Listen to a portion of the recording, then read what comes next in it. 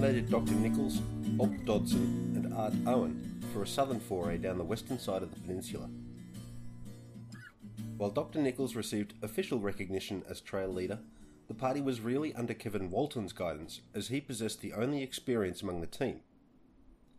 Walton spent a lot of time assessing equipment proposed for the journey and trying to convince Dr. Nichols to accept British substitutes with known reliability, particularly when the alternatives put forward included a tent of the same model that blew apart at the plateau, both in 1941 and more recently when used by Peterson and Dodson.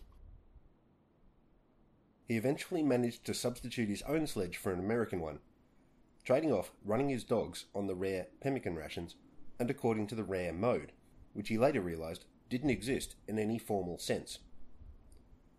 While the FIDS wrote down everything that did and did not work in the field, and why, the rare operated on a more ad hoc basis. They kept no detailed records of field practices they employed, and didn't consult previous expeditions' literature for insights. The rare personnel would run a 15-dog team, towing a repaired USASA sledge. Finn Ronnie intended sending Larry Fisk and Walter Wood in a Weasel out 10 days after the dog teams departed, hauling avgas, stove fuel and trail rations, and aiming to catch the dog teams up at the transition onto the ice in King George VI Sound. The dogs, Weasels and the Norsemen would then relay stores to the furthest south point achieved by Stevenson during the BGLE, at which the dog teams would haul the 200 miles east to reach Mount Tricorn on the Waddell seaside of the peninsula. Further air supplies of food and fuel to afford further progress south would fly in aboard the Norsemen, allowing the sledges to act as ground control and as rescue party for the Trimetragon flights by the Beechcraft.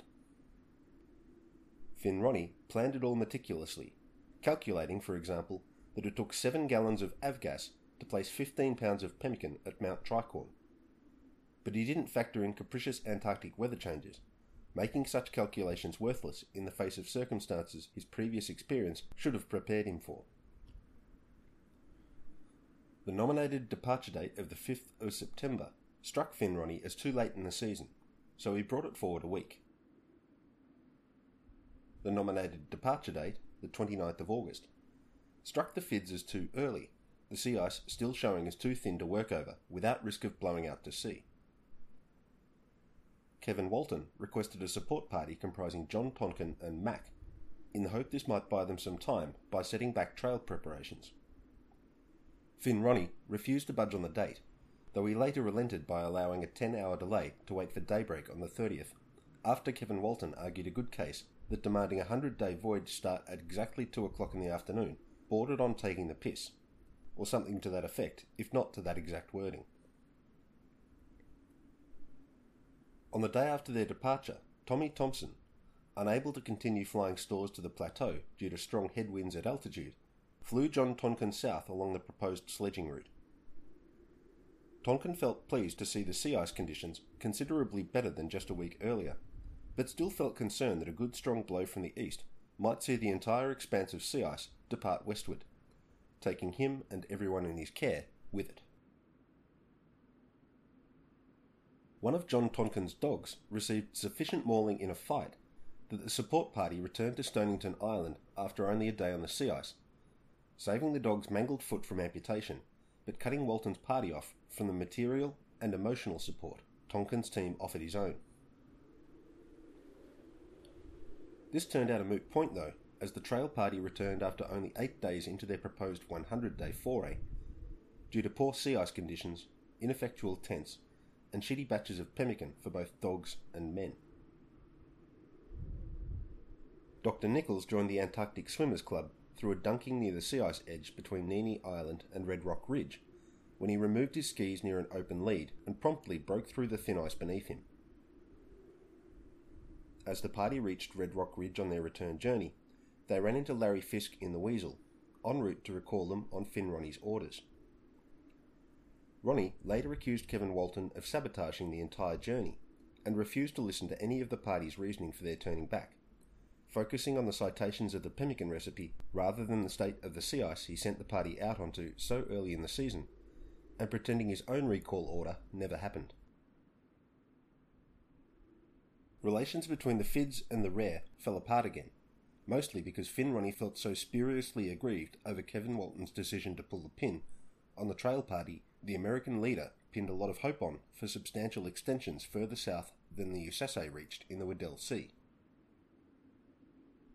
Fraternisation between the bases ended for a few days. Finn Ronnie's coldness towards the Fids thawed from the potential heat of embarrassment he faced if he returned north with nothing achieved.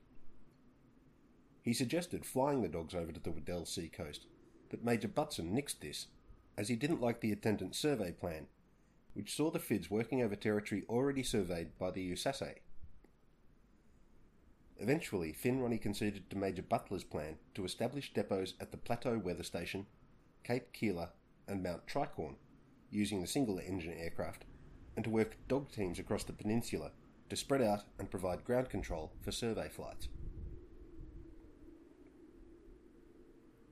Tommy Thompson and Chuck Adams flew stores to the weather station site depot at the Plateau Camp in the Oster and the L5 respectively, establishing a more substantial tent than the one used in the last outing to the site, and caching stores for Ken McLeod and Walter Wood to use while making Met reports for the longer-range flights.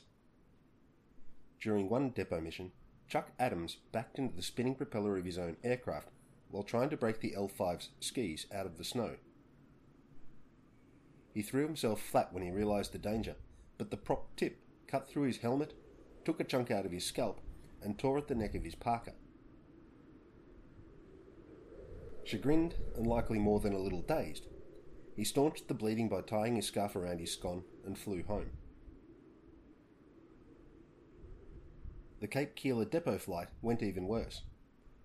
According to the plan, Tommy Thompson, piloting the Oster, was to find, land on, inspect and, if the site proved up to receiving the Norsemen, mark out a runway on which the larger aircraft, carrying the depot load and most of the safety equipment for both airframes, might land safely, lighting a smoke flare to show the wind speed and direction as a final flourish.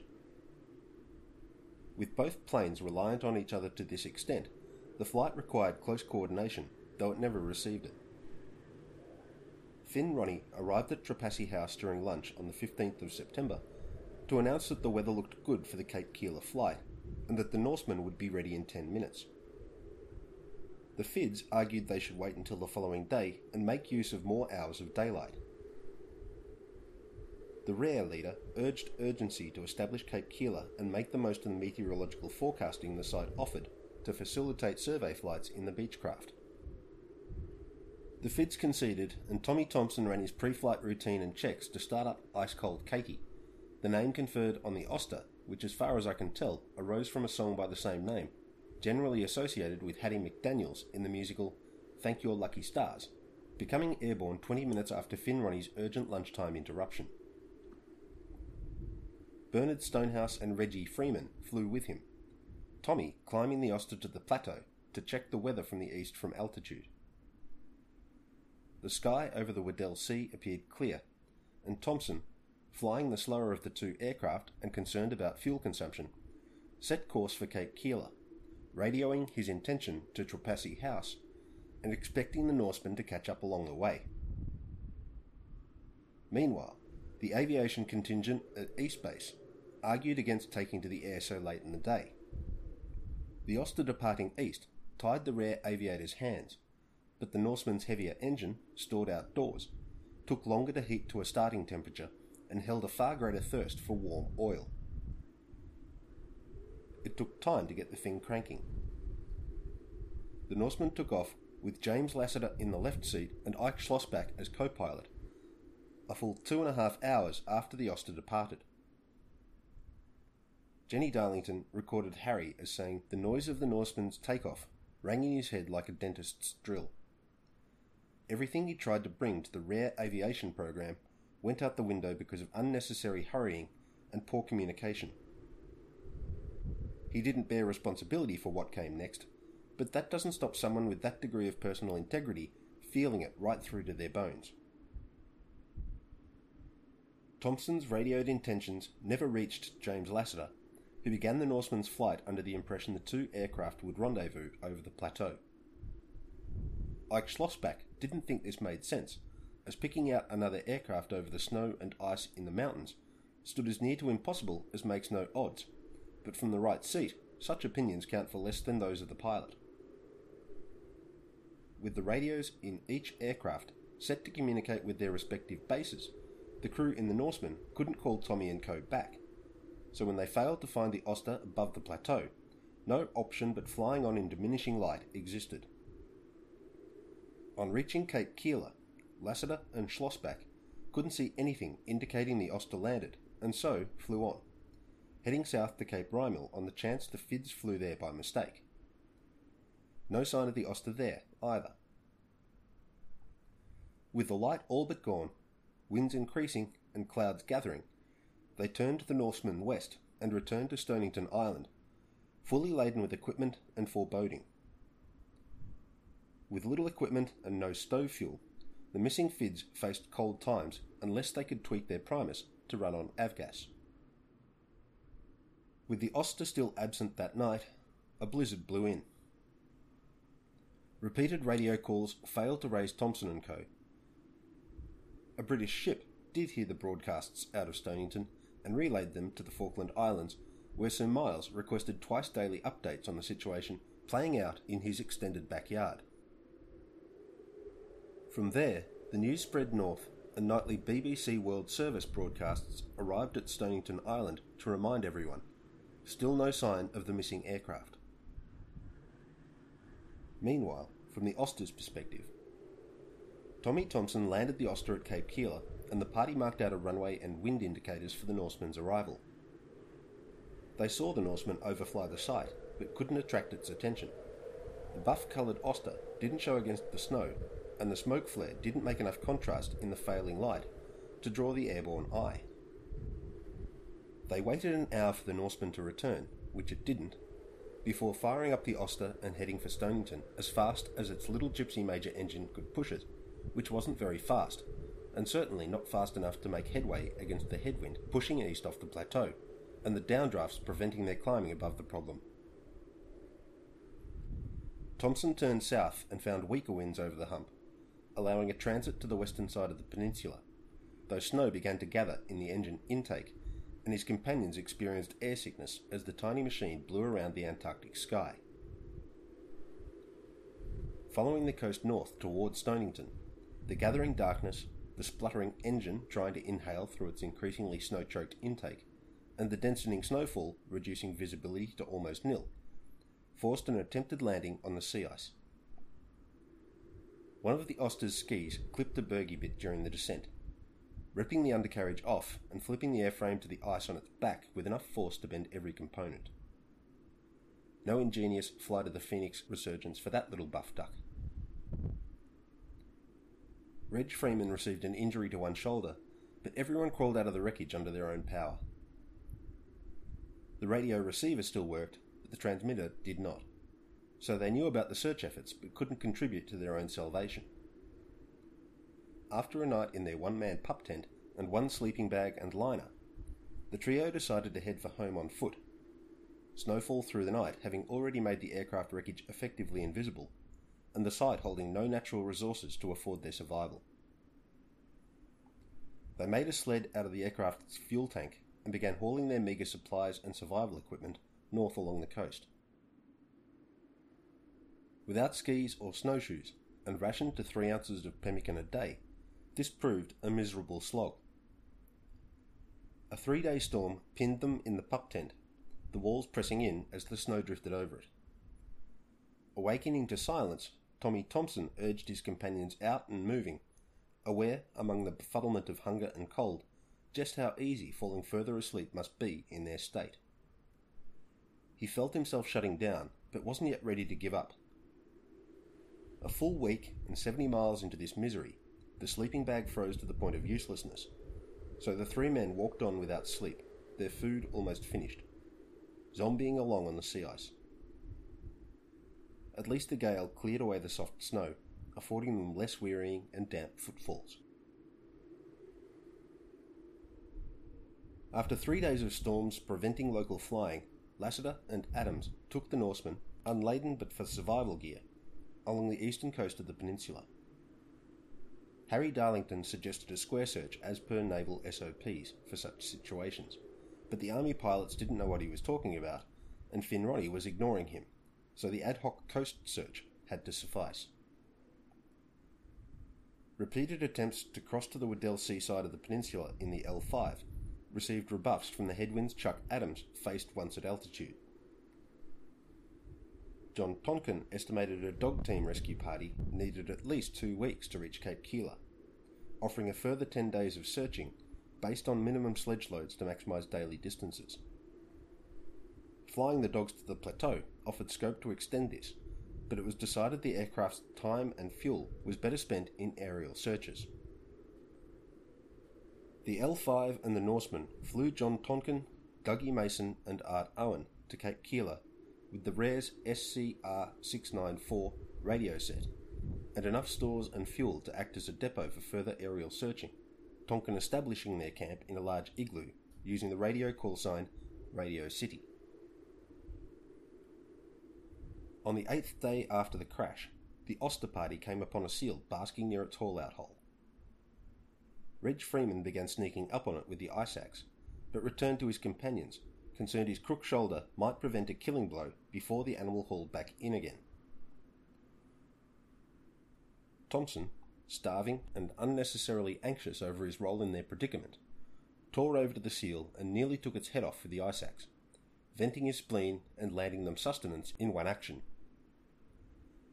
They ate the liver and cut up steaks to carry with them. Shortly after this, as they tramped over the sea ice and munched on their hard-won and still warm and bloody bounty, they heard the Norsemen inbound and lit the last smoke flare. Lassiter spotted the smoke. On landing, John Tonkin burst from the plane's doors to greet his gaunt compatriots, who downplayed their saga with typical British understatement. Reggie Freeman said, "Glad to see you, chaps. I could do with a bottle of brandy and some sleep." Tommy Thompson said, "That's the last time I'll fly." To which Lassiter responded, "Well, buddy, so long. It's a long walk home," as he turned and feigned heading back to the aircraft. Thompson tried to run after him on weak legs. "Wait, this time's an exception."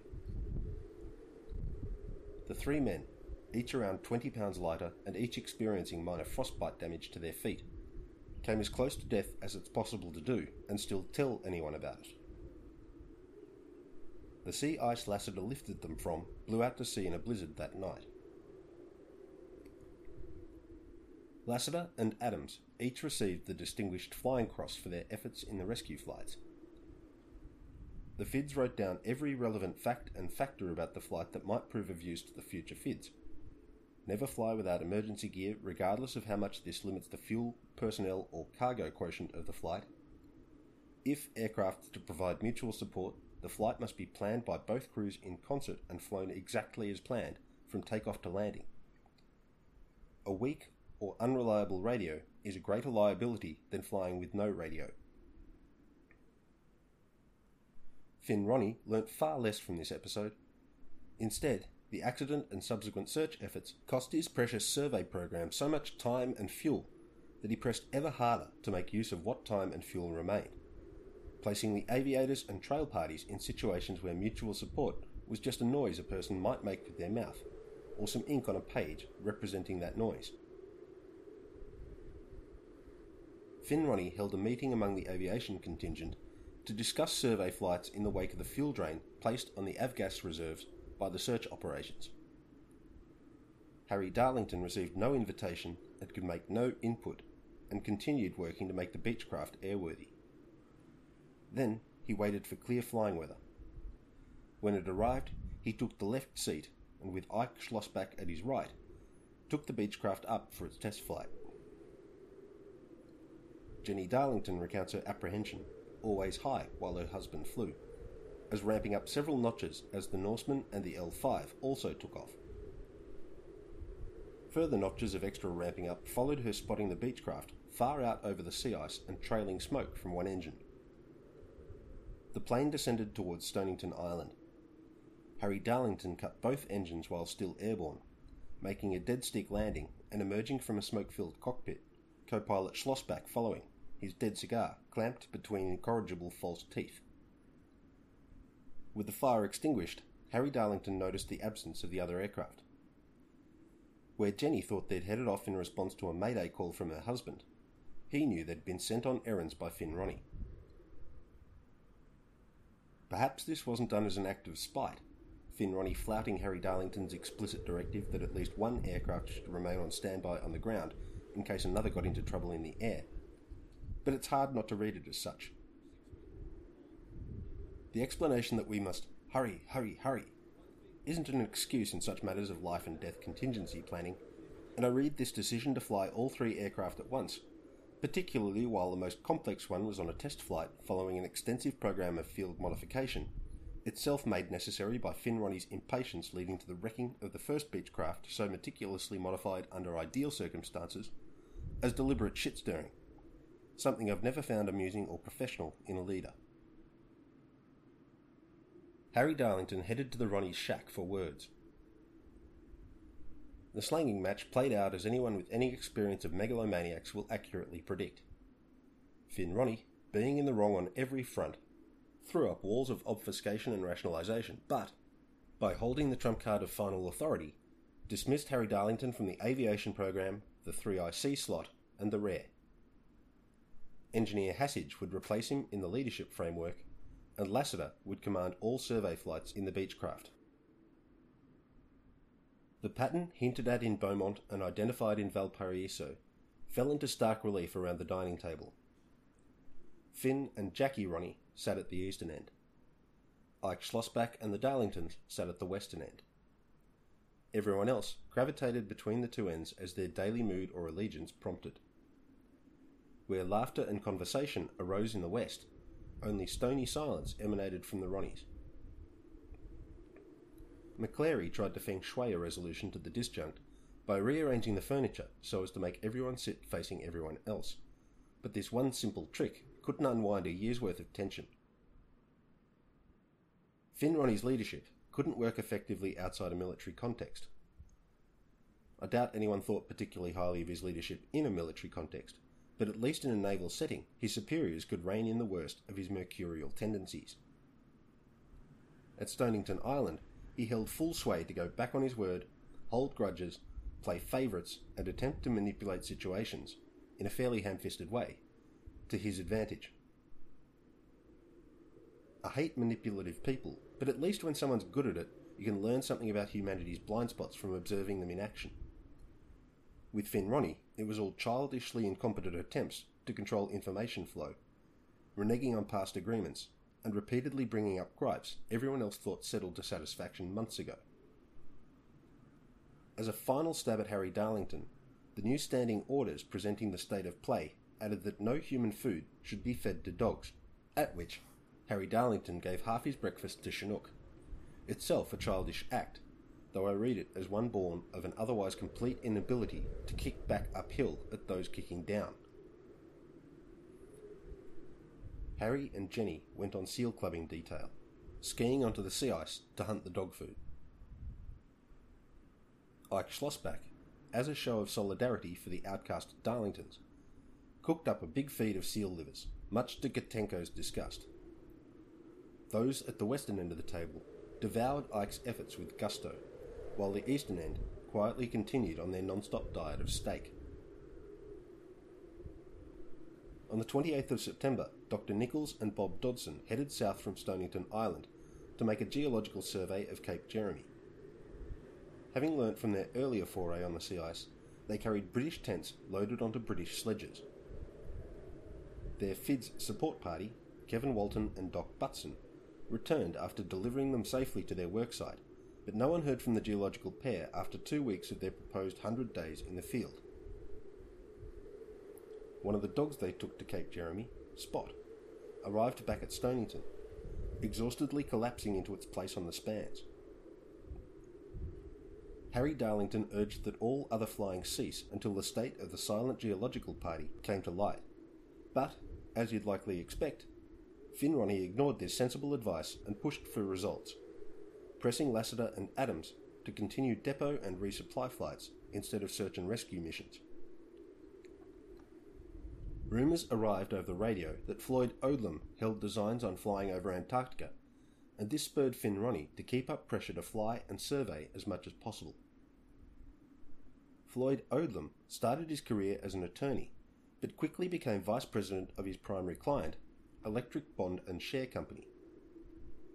He spotted the 1929 Wall Street crash coming and divested himself and the company he helped head up of a lot of utilities investments in time to save their financial bacon from the worst of the initial impact of the crash, and then used the resulting liquidity to buy up everything they sold and more at depression prices, setting Odlum up as one of the richest 10 men in America by the mid-1930s. He married Jackie Cochran, an air racing pilot who led the Women's Auxiliary Pilot Service through the Second World War, and who became the first woman to break the sound barrier after it. Her close friendship with Amelia Earhart and George Putnam, both names already holding substantial links to high latitudes aviators and both mentioned several times in the Iced Coffee narrative, likely led to Odlum's designs to take his money south, Ellsworth style, and do something explory. I wouldn't be surprised if Jeff Maynards turns up some correspondence between Odlum and Sir Hubert Wilkins in his research, as he'd certainly be the first person a rich industrialist might turn to if seeking assistance in manufacturing an exploration legacy out of whole cloth. At East Base, Harry Darlington retreated into himself.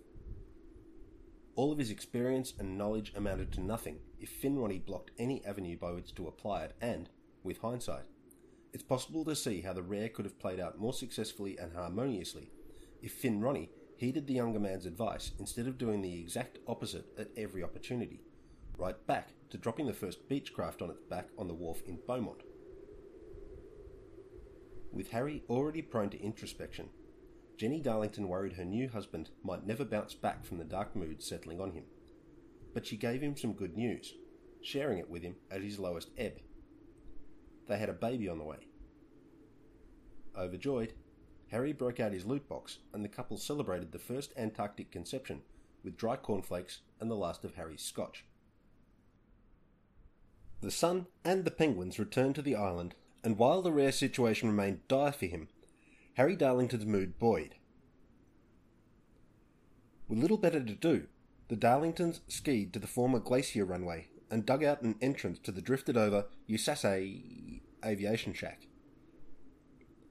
Therein they found 3 frozen huskies, escaped from their explosive doom on the USASA tether lines, but unable to survive without humans hunting on their behalf. Chinook sniffed around the corpses excitedly, but went silent when the reality sank in, sitting back and giving out a long, lonely howl. They departed the dog tomb to find a storm on the brew, and made their way downhill in increasing winds and deteriorating visibility. Roped in, Harry led them the last miles by compass bearing, and Jenny nearly fell into a crevasse as its snow bridge collapsed beneath her. Dark and brooding as the East Base accommodation hut became through the rare's winter, its warmth never seemed so welcoming to Jenny as on arriving from her brush with Antarctica's fickleness. The Darlingtons kept their pregnancy news to themselves, figuring Antarctic clothing and routines would keep even quintuplets hidden until the slated March departure, and anticipating negative press or sentiment to arise from the Ronnies if word got out. The Darlingtons announced their pregnancy to Don, figuring the doctor, at least, needed to know their news. The otherwise unshockable medical man fell silent at their revelation, and agreed to keep quiet on the Darlingtons' behalf. Chinook switched allegiance from Harry to Jenny, and spent many hours in Darlington's roost, keeping her company through the first trimester, until Finn Ronnie, perhaps bereft of any other pots to stir, once again mandated that all dogs live outside. Chinook went out on the spans, but broke loose and came out second in a fight. Jim Lassiter broke up the fracas, and Chinook returned, bloodied and sore, to indoor life, one ear folded, its cartilage permanently damaged. Unable to discuss the baby, nominally named Pinguino, for the duration of the pregnancy, rumours about Jenny's isolation, further fuelled by whispered conversations between Harry and Don, resulted in a deputation of the Darlingtons' friends fronting Jenny in Darlington's roost. Having promised Harry she wouldn't tell anyone about the pregnancy, she responded to the queries of these the Darlingtons' staunchest allies in the face of Finn Ronnie's intransigent leadership, by eating one pickle after another out of a jar drawn from her loot box. This served to disseminate the news, allay their concerns over rumours, and inform them that they needed to keep a tight, heavy lid on their new insight. On the 10th of October, Doc Butson led out the revised trail party comprising Dougie Mason, Nelson McCleary, driving John Tonkin's Paddy Darky team, and Art Owen. Ken Butler intended leading the team, but sent Doc Butson in his stead in order to complete repairs to the Ronnie's wire photo apparatus, so they could radio key images north to accompany Jackie's North American Newspaper Alliance stories, intending to then fly out and join the trail party once he got the thing working. At the foot of Sodomy Slope, a blizzard pinned the party down for 3 days and destroyed one of the sledges. Dougie Mason and Mac headed back towards Stonington Island to retrieve a replacement sledge, but their sledge overturned on a sastrugus shortly after they set off, McCleary breaking his collarbone and ending his trail ambitions in the ruckus. Art Owen trekked down to Stonington to fetch help, returning with Don, Andy Thompson and Kevin Walton driving his orange bastards. Andy Thompson replaced Mac in the trail party, and Don applied the morphine and trussing necessary to get the injured Mac downhill once more. Andy, surprised to find himself uphill and away from his instruments and experiments in alcohol production, developed pains in his legs from the unexpected exertion of trail life. On reaching the Plateau Met Camp, he asked for a replacement.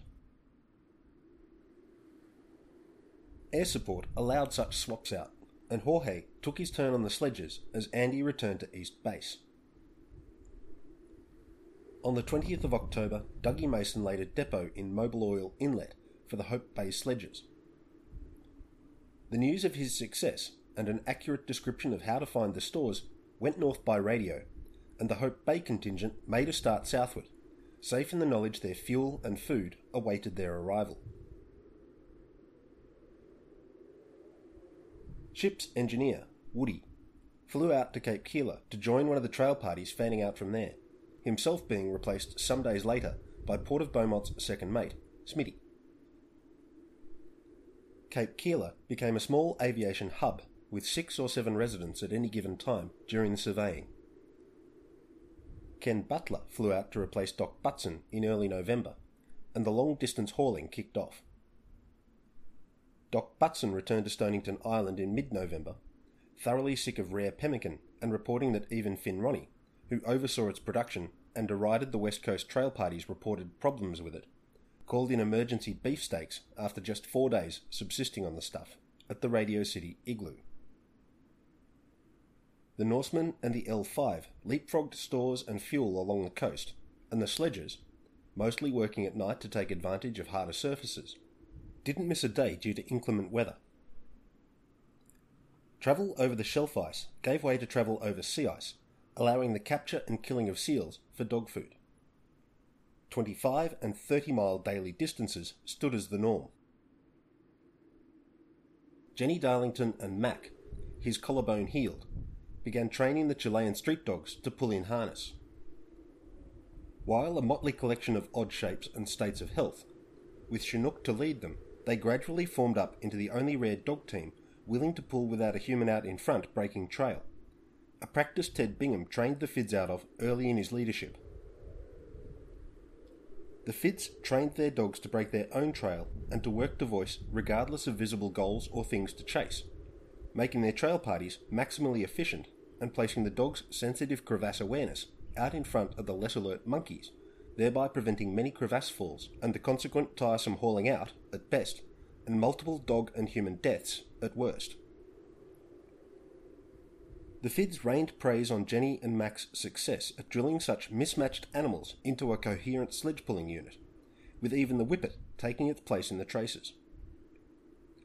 Small-minded bastard that he was, Finn Ronnie ordered the Perros shot shortly after Jenny and Mac achieved what their leader deemed impossible. As though he hadn't reached bedrock arsehole already, Finn Ronnie yelled at Jenny Darlington for making herself a cup of tea outside of mealtimes. Jenny didn't tell Harry about this, but everyone present did, and the naval aviator shirt-fronted Finn in the Ronnie's accommodations. The shouting match resulted in Harry writing letters to his mother and to Admiral Richard Byrd, both denying any responsibility for the aviation program carried out under the Rare. Finn Ronnie refused to send either message north. Harry petitioned the FIDS that they send the messages on his behalf, and requested permission to use the BGLE hut among the Debenham Islands. Major Butler, while sympathetic, required that Finn Ronnie formally sign the Darlingtons over to the FIDS before acting on either request, which Finn Ronnie, being Finn Ronnie, refused to do. Major Butler agreed that the Darlingtons could occupy the BGLE hut, but Ronnie denied them any supplies, so they remained at East Base, trapped by their biology and a narcissist. Finn and Jackie Ronnie and Karen Ronnie Tupek all cite Harry staying on at East Base after his dismissal as some sort of black mark against the man, but Finn Ronnie guaranteed this state of affairs by ruling out all possible alternatives. I realise Karen Ronnie Tupek is likely to feel incensed that anyone might criticise her father, whom she seems to worship, but it's possible to triangulate from several sources that Finn Ronnie was a spiteful, petty man who regularly placed his own legacy ahead of the well-being and even the safety of the people in his care. I'm not damning the man with anything other than what he put on show for all the world to see.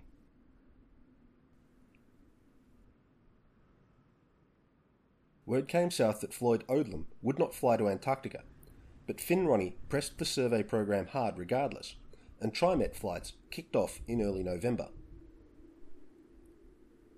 To load the Trimetragon cameras with their 200-foot film spools, which didn't feature a leader strip and therefore required complete darkness to avoid inadvertent exposure, Bill Laterty made a lap-mounted darkroom box in which to load and reload film cassettes while airborne. He fabricated a drift tracking viewfinder, grinding the lens by hand, adding a drift calculation to the copious photographic notes he kept during each survey flight. Developing each exposed film required 200 gallons of water, itself requiring a lot of fuel run through the coal range to melt the requisite snow and keep it in liquid form long enough for the cold weather developing and fixing chemicals to do their work. The Beechcraft, like the aircraft used in Operation High Jump, carried a Geiger counter for detecting deposits of radioactive materials in the landscape it overflew. The Beechcraft finally went to work with Lassiter in the left seat and Bill Laterty operating his Trimetragon charges. Finn Ronnie flew in the right seat to ensure all newly sighted geography received Ronnie-approved names, the most prominent among these being the Edith Ronnie Ice Shelf, now known as the Filchner Ronnie Ice Shelf, because what they sighted in the Beechcraft wasn't a separate structure to the ice shelf already named after the German. Larry Gould also received a landscape label in the form of the smaller Gould Ice Shelf. Richard Byrd took it as a personal snub that Ronnie didn't name anything after him, and resented the fact immensely. The Norseman staged fuel out to the limit of its range to extend the Beechcraft's flights, and while this placed the survey flights well outside the possible scope of rescue and relief by the ground parties, at least Finn Ronnie did the dangerous bits. Shortly after these flights commenced, the missing geology team showed up, around 80 miles south of Stonington Island, just near Mushroom Island. They wrote FUD, F-U-D, in the snow, and Chuck Adams dropped them some FUD by parachute. Some weeks later, they sledged back to East Base, having navigated their way home along the coast, being sure to find each former campsite in order to reuse the tea bags left behind in days of plenty. With 90 days in the field and a sledge load of rock samples, Dr. Nichols felt well pleased with his expedition outcomes. On December 1st, Reg Freeman led the final large-scale sledge operation of that season's program, taking Kevin Walton, Tommy Thompson and Ken Butler to the plateau to collect the meteorology watchkeepers, and from there to press on to Mobile Oil Bay to meet the incoming Hope Bay party. Jorge and Mac, into their 100th day on the plateau, showed the sledges around the extensive catacombs they dug as their tent drifted over, before joining the sledges, Mac finally getting his coveted trail experience. Jorge received reprimands for constantly unroping and wandering away from the sledges to examine cornices and cliff edges, only breaking the habit after overturning a sledge and lying pinned beneath it on a crevasse lip for several minutes.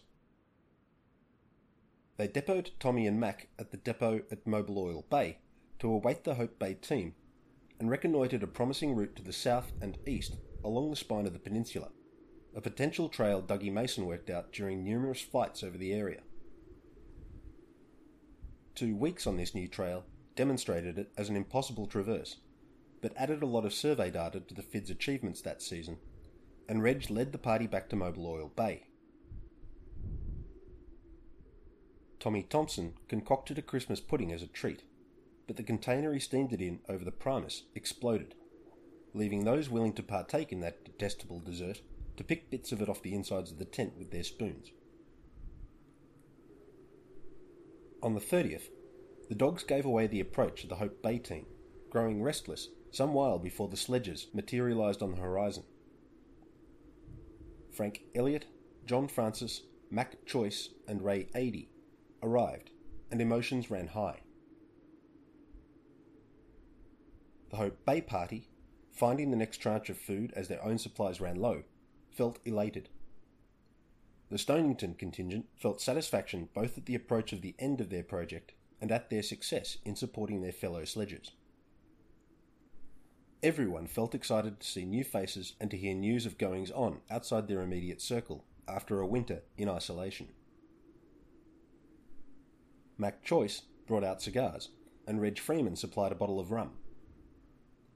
Bacon, tinned beef stew, and tinned pineapple made the first meal together a special one, though the effect of the pineapple on pemmican-inured innards gave forth some untoward outcomes that night. The final crossing of the peninsula proved remarkably easy, reinforcing the idea in the minds of the Hope Bay party that the Base E residents gilded the lily in reporting their trail travails. Reg Freeman and Kevin Walton did impress the Hope Bay team with a feat of navigation that landed them exactly at the depot flag they sought, while travelling in near zero visibility. The Hope Bay sledgers hadn't learnt to drive dogs to a compass course, and found this feat remarkable, though secretly Freeman and Walton did too, as dead reckoning rarely went that well on the sledges. Jenny Darlington wrote of the arrival of the parties, quote, "That day in 1947, those of us watching, as team after team poured down off the glacier, saw a sight that may never be seen again. 6 dog teams and 10 men who had travelled hundreds of miles exemplified an old-fashioned art that may soon, due to the current day steam-heated exploration programs, belong to the polar past.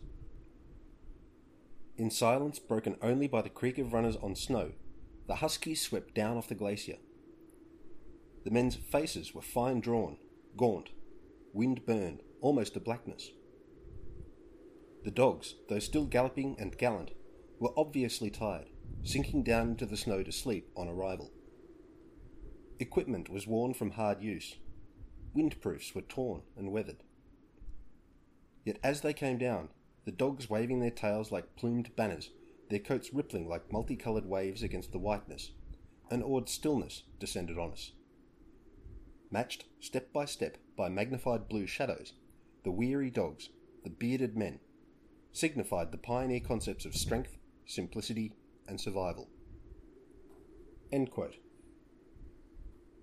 The Hope Bay team covered a total of 950 nautical miles, some of which comprised depot-laying forays, and surveyed 220 miles of previously unseen coast, and checked and redrew the 250 miles surveyed by Nordenskjöld's expedition in 1903. Ray Adey collected rock samples and Mac Choice made meteorological observations en route, both adding to the overall picture of Antarctica and its systems, emerging from the efforts of exploration with growing pace. Bernard Stonehouse turned on a big feed for the returnees, who entered Trepassey House to find it transforming into its 1948 requirements, John Tonkin fitting bunks in the workshop to accommodate the Hope Bay arrivals. a dispute about dog driving between the newcomers and the 2-year residents saw Ray Adey and Kevin Walton out on the sea ice with a team of the local dogs arranged in their usual fan. They drove the dogs across increasingly wide open leads in Walton's attempt to demonstrate the superiority of the fan array in exactly that activity, both men ending up in the Antarctic Swimming Club, Walton renewing an existing membership, and enjoying themselves immensely. The returned data demonstrated a fan trace team of 9 dogs could cross a 6-foot lead with ease and a 7-foot lead with difficulty, and could not cross an 8-foot lead. As the new year arrived, the port of Beaumont remained cast in the ice of Marguerite Bay. The same uncertainty about the ice breaking out that plagued previous expeditions to the area gave the East Base residents a lot to think about, particularly the one in her second trimester of a pregnancy. The Rare didn't victual for a 2-year stay. The seal meat supply might hold up, but the bottom of the coal supply began to show, and the Fids, well sorted enough for their own ends and holding some in reserve, wouldn't let anyone starve or freeze, but couldn't be relied on to keep everyone in their accustomed comfort, no matter how slight that comfort might be, if called on to share their goods with a team twice their size through another winter. Kevin Walton, Frank Elliott, Doc Butson, Bill Latity, and Bob Dodson took some time off from Stonington Island to climb mountains, selecting the local Matterhorn on the southern side of Nini Fjord as the focus of their holiday. With so much of Antarctic travel focused on avoiding mountains, the 5 climbers relished the opportunity to apply their skills in something other than horizontal mileage and emergency extractions, and thrilled at getting vertical. On the 25th of January, Harry took Jenny and a small coterie of close friends from both bases to the Debenhams for a picnic at the BGLE hut. Jenny rode a sledge behind Chinook, while Harry skied beside, and Kevin Walton gave the Orange Bastards a run to carry the hamper. The hut, newly signposted as British property and to be used only in an emergency, remained well ordered and well stocked. The party started the Aga and thawed out some of the tinned goods therein, swapping them out with the contemptibly familiar fare brought out from Stonington. Just as the sun dipped toward the horizon that evening, Jenny Darlington joined the Antarctic Swimming Club. The sledge broke through a patch of thin ice. Warm and well fed, the smooth ride almost lulled the reclining Jenny to sleep, so a dunking into near-freezing seawater woke her up with a rude shock. Weighted down by newly sodden weatherproofs, it was Chinook, hauling forward as she clung to his harness, that saved her life, drawing her from the water and onto solid ice. A spot of frostbite on her nose proved the only ill effect. While a second winter at East Base began to look increasingly likely, Finn Ronnie refused to send word out to the US Navy icebreakers operating in the vicinity. While Admiral Richard Byrd only received figurehead leadership of Operation High Jump and held no responsibility in Operation Windmill, the mere association of his former leader and major thorn in his side with these projects made Finn Ronnie unwilling to give even the merest impression his expedition couldn't return home under its own steam. And with good reason. Radioing for the icebreakers to break the ice surrounding the port of Beaumont would give Byrd and his supporters, or anyone else with an axe to grind against the Ronnies, a lot of mileage in shit-canning the Rare to anyone who stood still to listen. But this stands as another example of Finn Ronnie putting his public face ahead of the well-being of those in his care. Perhaps if the Darlingtons announced their pregnancy, that would have forced their leader's hand, but they kept their counsel and waited and watched. Commander Ronnie began experimenting with dynamite, hoping to blast a path to freedom. The first charge generated an impressive hole 20 feet wide, but subsequent charges failed to enlarge this into anything approaching a usable channel. Ike Schlossback called time when a penguin dropped a rock at his feet. Quote, "When I start being courted by a penguin, it's time to get off the ice." Unquote. On the 10th of February, Don, more concerned about Jenny Darlington's pregnancy than his self-admittedly naive patient, urged Commander Ronnie to call on the US Navy icebreakers to intervene and give their party reprieve, citing his leader's insistence on the women coming south as holding the key to responsibility for those women's health, invoking Jenny Darlington's mystery illness to prompt the necessary radio calls for assistance. On the 15th, Finn Ronnie read out a memorandum. US Navy icebreakers would be in their vicinity on the 23rd of February and departing the area on the 1st of March. This electrified the East Base occupants, and machinery, rock samples, bootleg booze, Don's stuffed penguins, and crates of personal kit went out to the port of Beaumont behind weasels and dog-hauled sledges. The aviators broke down their charges and crated up the wings. On the 18th of February, the icebreaker's lights showed on the northern horizon. Kevin Walton harnessed up the Orange Bastards and hauled Finn Ronnie, Ken Butler and Ike Schlossbach out to meet with the Burton Island and the Edisto. Commander Ketchum hosted his guests to a breakfast of bacon and eggs, and Ike applied his local knowledge in charting a safe course for the icebreakers into Marguerite Bay, the instructions mostly comprising that they follow the trail flags, thoughtfully laid out along the sea ice over the deep water for that very purpose. Most Americans love their flag and their military, and the arrival of these great grey ships, smartly turned out and pressing along at 4 knots, breaking the imprisoning 4-foot-thick sea ice as though no stronger than eggshells, brought many tears to eyes and chokes to throats.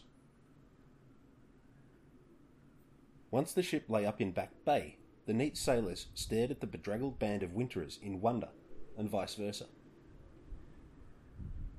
As the newly arrived mariners came ashore, wide-eyed and cameras clicking, the locals set about packing the last of their outbound cargo before going aboard the icebreakers to enjoy food in variety denied them in their year at Stonington. Eggs, meat, vegetables, and as many cornflakes as anyone might want. The icebreakers' helicopters ran some helpful flights, in particular placing Dr. Nichols and Operation Windmill physicist Dr. Earl T. Apfel on Adelaide Island to explode a 4,000-pound charge to note the reaction of the seismographs left in the care of the FIDS. The FIDS invited some of the ship's officers to dine at Trepassey House, breaking out the last 2 bottles of whiskey from the year's ration and enjoying new faces and conversation.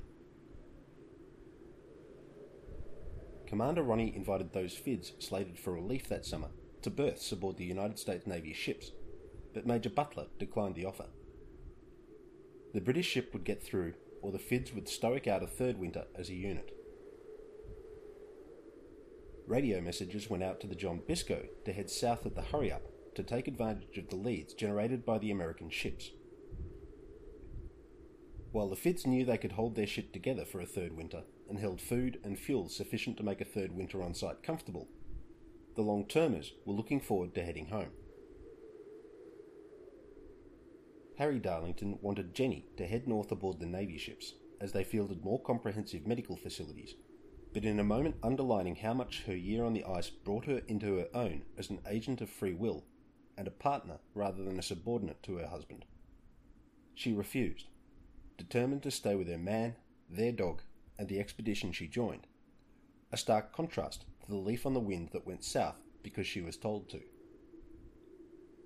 With the coal range burning out its last feed of coal and the colours lowered, the East Base residents filed out to the port of Beaumont, which upped anchor and followed the icebreakers out of Marguerite Bay. The wooden ship's steering gear gave out, and the Burton Island took it in tow until Schlossbach and Hassage could effect running repairs once out of the pack. The John Biscoe arrived at the entrance to the channel left by the icebreakers the following day, but refreezing of the waters within it prevented the FIDS ship penetrating. The locals sledged out, collected their mail and returned to Trepassey House, uncertain of whether they were staying another winter or not. As they sat in their personal bubbles of missives and thoughts, the FIDS saw the Burton Island returning to the bay to make some last-minute scientific measurements, the John Biscoe taking advantage of this happy oversight and steaming to the Back Bay anchorage so recently vacated by the port of Beaumont, behind the American ship. The FIDS worked feverishly to unload a year's worth of stores, around 65 tons, in just 5 hours, and the John Biscoe stood ready to depart, just as the Burton Island completed its scientific work, as it happens. The outgoing members said their goodbyes to their replacements, to their Trepassey housemates, and to their dogs, these last tugging especially hard on the heartstrings of their trainers and drivers, and the John Biscoe weighed anchor to sail north.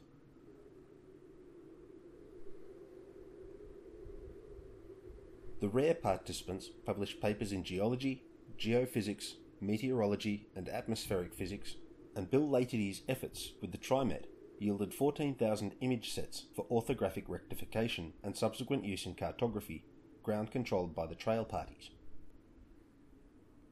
Finn Ronnie finally demonstrated conclusively that Antarctica comprises a single landmass with 5,000-foot ice behind the Weddell Sea, precluding any connection with the Ross Sea. Far more novel, Finn Ronnie noted the recession of the Northeast Glacier, of which much more anon, but marking an early precursor to later attention given to climate change-mediated changes in Antarctica.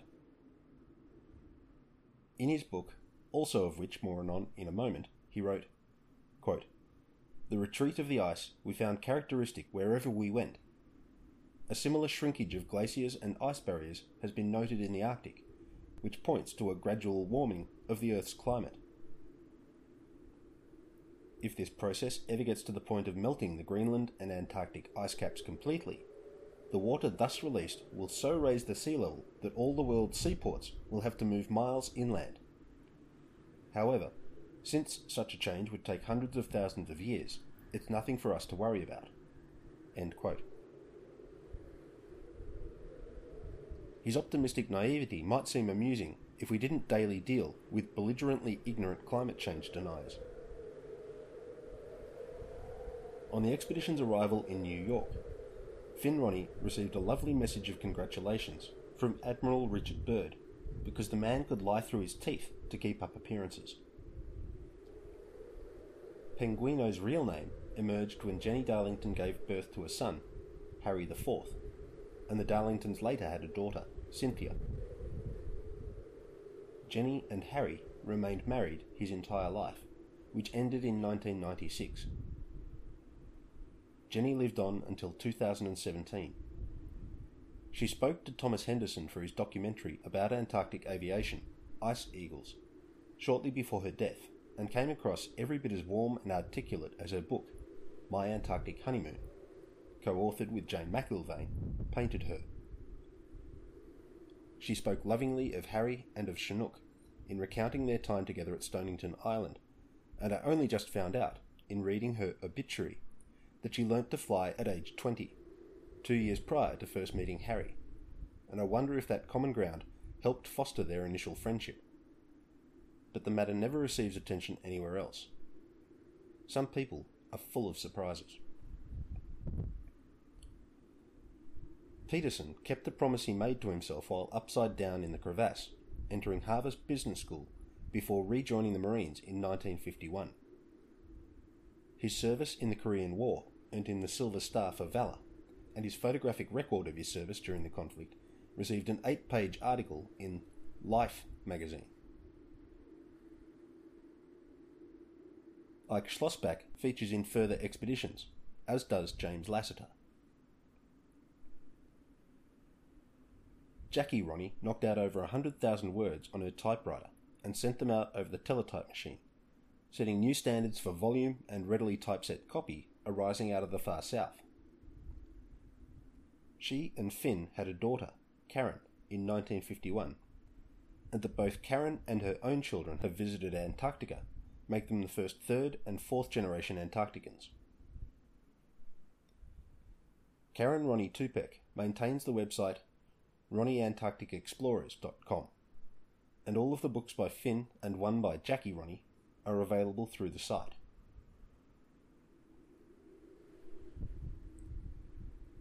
Antarctica's First Lady went to press in 2004, 5 years before Jackie Ronnie's death.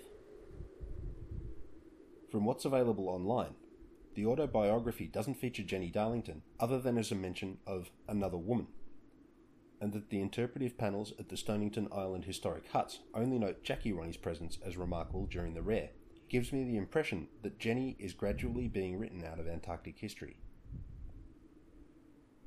Jackie Ronnie's slated to return to the Ice Coffee narrative, but nowhere near as often as Finn, who's got a lot of gas left in his Antarctic tank. Though I'll mention here, he died in 1980, just so you have some temporal reference. Finn Ronnie derided Jenny Darlington's book for her use of a co-author, while secretly using a ghostwriter to help publish Antarctic Command. L. Sprague de Camp, a contemporary of Robert Heinlein and Isaac Asimov in the payment-per-word days of pulp science fiction writing that saw L. Ron Hubbard churn out his bricks of novels to maximise income rather than guarantee quality of output, and struggling at the time to restart a literary career interrupted by the war, took up a contract to make Finn Ronnie's copy read more smoothly than the leader's imperfect English managed, and to structure the events recounted into a more compelling narrative. De Camp's fans can spot their man's voice in the text, and he used his experience working with Finn Ronnie's manuscript to couch two stories within his own Voyagens Interplanarius story series, one tale being set in an Antarctic analogue, and another posed as the experiences of a ghostwriter working for an explorer. That the rare achieved less than its size, experience quotient and equipment indicated is, in part, due to Richard Byrd's shadow looming so large over all contemporary polar effort from US interests, and in part because of the plundering of East Base materials during the US absence, and in part because of the distemper outbreak among the dogs, and in part because Finn Ronnie wasn't a leader who inspired trust and respect. Competent on the trail and adequate as a naval captain during the war, his leadership mode didn't fit the need when in charge of a volunteer party operating on a shoestring budget brought together in haste. I don't think that's because Finn Ronnie was a dick, though there's evidence available that he was, but more that no expedition could thrive under the circumstances he faced. Perhaps a more charismatic or adaptable leader might have made more of those circumstances, but Ronnie was Ronnie to the bone, for better or worse, and his mode didn't run to charisma or adaptability. Changing course mid-transit in response to adverse outcomes, Shackleton's key outstanding talent, wasn't Finn Ronnie's strong suit, and the vagaries of the Rare's fortunes left him struggling with contingencies and personalities his leadership mode didn't manage effectively. Writing about her father at her website, Karen Ronnie Tupek cites his nationality and his naval pedigree as making him culturally difficult for American civilians to understand, and that's fair enough, but I don't think it goes all the way toward explaining why he so readily said one thing and did another, or why he seemed to take such delight in ruining other people's satisfaction, particularly when it came to shooting other people's dogs.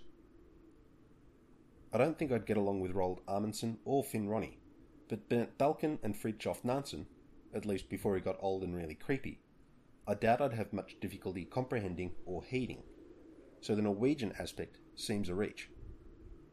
I know many Norwegians, and I know many military officers and other ranks I can travel and work with effectively, so unless the combination of military and Norwegian sparks some magical and unpleasant synergy, I doubt there's much in that as an explanation as to why so few people who worked with him on the ice thought highly of Finn Ronnie. Some people are just ornery and lack the people skills to recognise it or hide it. Byrd was a bigger arsehole, but managed to conceal the worst aspects of it behind a veneer of gentility and apparent competence. Finn Ronnie, while far more competent, didn't ever try to hide that he hated losing, even in a game of cards, and that he delighted more in other people's losing than he did in winning. To give him the final word on the Rare, here's Finn Ronnie writing in Antarctic Command. Quote, "While Amundsen had investigated his men for 6 months before picking them for one of his trips, I hadn't time to observe the temperamental suitability of my people before choosing them. As a result, I got a sharp-tongued fellow who sneered at everything, a couple of prima donnas concerned entirely with their own glory, a jolly kleptomaniac, a modest, hard-working member who brooded unhappily the whole time, a spoiled youth who flew into tantrums when he couldn't have what he wanted, a brilliant individualist who who insisted on doing everything his own way, even when it was the wrong way. A lazy cuss who did little besides sit around and talk sex. A politician who demanded a vote on every decision. So it's not surprising that we had some long, smouldering feuds, quite a few open quarrels, and a couple of cases of disciplinary action. From what I've seen of explorers, I know I could have done much worse in my selections, and compared to some expeditions I've been on, I assure you that our party was one big happy family. End quote. John Tonkin's prescience in taking the 2IC slot ahead of the base leader role served everyone at Base E well. His calm optimism and quietly goading humour acting as a catalyst for a very cordial year at Trepassey House. As his close companions of 2 years departed, John Tonkin stayed on at Stonington, keeping things ticking until the second relief ship arrived with its replacement aircraft and the full complement of new FIDS. He became engaged to and married Heather Sedgwick, secretary to Sir Miles Clifford, in the time it took the first FIDS to reach the UK. They had 4 children and retired to Mornington, near where I grew up. In his obituary for Tonkin, Kevin Walton wrote, quote, "In my life, I have been privileged to have crossed paths with some remarkable natural leaders in all walks of life, from full admirals to tramps. There is no doubt that Tonkin heads the lot. He was a remarkable leader and a remarkable man." End quote. Of the many people I write and speak about in this series, John Tonkin stands out as one of those I'd most like to have an opportunity to share a meal with. I decommissioned the time machine 5 years from now, because of things that never happened, because I decommissioned the time machine 5 years from now. But it's tempting to chuck that leg of the trousers of time for an opportunity to meet a wise and humane Antarctic veteran who lived his 9 lives to the fullest. Many of the FIDS will make repeat appearances in the series, so I'll leave off the Breakfast Club close there. The British government asked to buy the East Base buildings in 1948 under the guise of concern that the Argentine or Chilean visitors might establish an overwinter presence there on the cheap. The US State Department, still technically owners of the buildings, refused to countenance a sale as they didn't want to cede what territorial credibility the USASA and the RARE established for them at Stonington Island. With Ronnie unable to convince the powers at home to keep a skeleton staff on site through the 1948 winter, the buildings ended up falling into British hands anyway, eventually serving as a seal store for the dog food cache. In 1949, Finn Ronnie put forward a proposal to establish a ring of bases around Antarctica to better serve aerial photography in characterising the entire continental perimeter. Secretary of State George Marshall couldn't get behind it. As an alternative, Ronnie proposed using the 2 Wind-class icebreakers that helped his expedition leave Stonington Island to establish a single base in Gould Bay in the Weddell Sea, hoping to make an aerial survey of the regions east of Edith Ronnie Land. He put the idea to Samuel Whitmore Boggs, but the Department of State geographer, by then serving in the Defence Department's Research and Development Board, a precursor to the National Science Foundation, felt that by moving the area of interest away from established footholds in Marguerite Bay and the Ross Sea, the plan ceded what territorial credibility the USA presently held. While Gould Bay lay outside the Chilean and Argentine claims, they still lay within the boundaries of the Falkland Island dependencies and moved into the coastal margin claimed by Norway. Boggs pressed Finn Ronnie to go ahead with establishing a toehold presence in the Gould Bay coast in the 1949-50 austral summer, with an eye to beginning mapping work the following year, but the requisite icebreakers weren't available for exploration purposes at the time. Dialogue to seek making a toehold start in the 1950-51 austral summer came to nothing, as the Korean War took all US Navy attention for the first 3 years of the 1950s. But Finn Ronnie's commitment to accurate cartographic data gathering placed him high in the regard of US geographic and scientific bodies. Finn Ronnie recognised rigour and precision never ranked high among the values and goals of Richard Byrd's outings, and brought his own meticulously gathered data to the fore at every opportunity as an important point of difference between himself and his former leader. With science increasingly serving as the promoted motivation for Antarctic endeavour, this proved a canny manoeuvre.